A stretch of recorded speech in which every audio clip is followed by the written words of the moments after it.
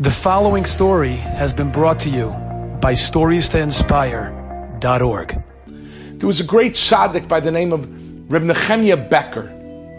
Reb Nechemia passed away a few years ago. And when his family was sitting Shiva, they told over the following story. Reb Nechemia was a young man in his 20s, and he had one child.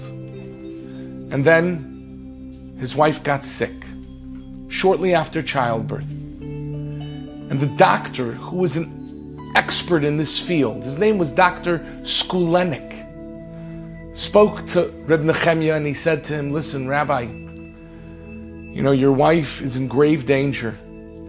We have to do an operation, and unfortunately, she'll never have children again." Reb Nechemia didn't know what to do. And so he went to seek advice from the Chazon Ish, who was the most prominent gadol of his era. And he traveled down to Bnei Brak and he said, "Rebbe, can I speak to you?" It was right after he had washed his hands before davening mincha. And he says, "Well, what's the question?" He says, "My wife's life is in danger. And the doctor wants to operate, but I'm not going to have any more children anymore." And Chazon Ish says, "Well, what are you asking me? You told me that her life is in danger. She has to have the operation. But you know what? Let's discuss it at greater length after mincha." And so he davened mincha. And after mincha, he spoke to the Chazon Ish once more. And the Chazon Ish says, "Tell me again the question." And he tells the Chazon Ish the question. And the Chazon Ish says, "She should not have the operation."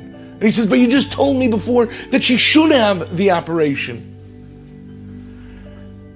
And the Chazon Ish said to him, "That was before mincha." And the family tells over this story. All 9 of them sitting Shiva for their father. And they said, "You see what can happen from one mincha? 8 more children. And my mother lived to be in her 90s. Well, that's the power of prayer.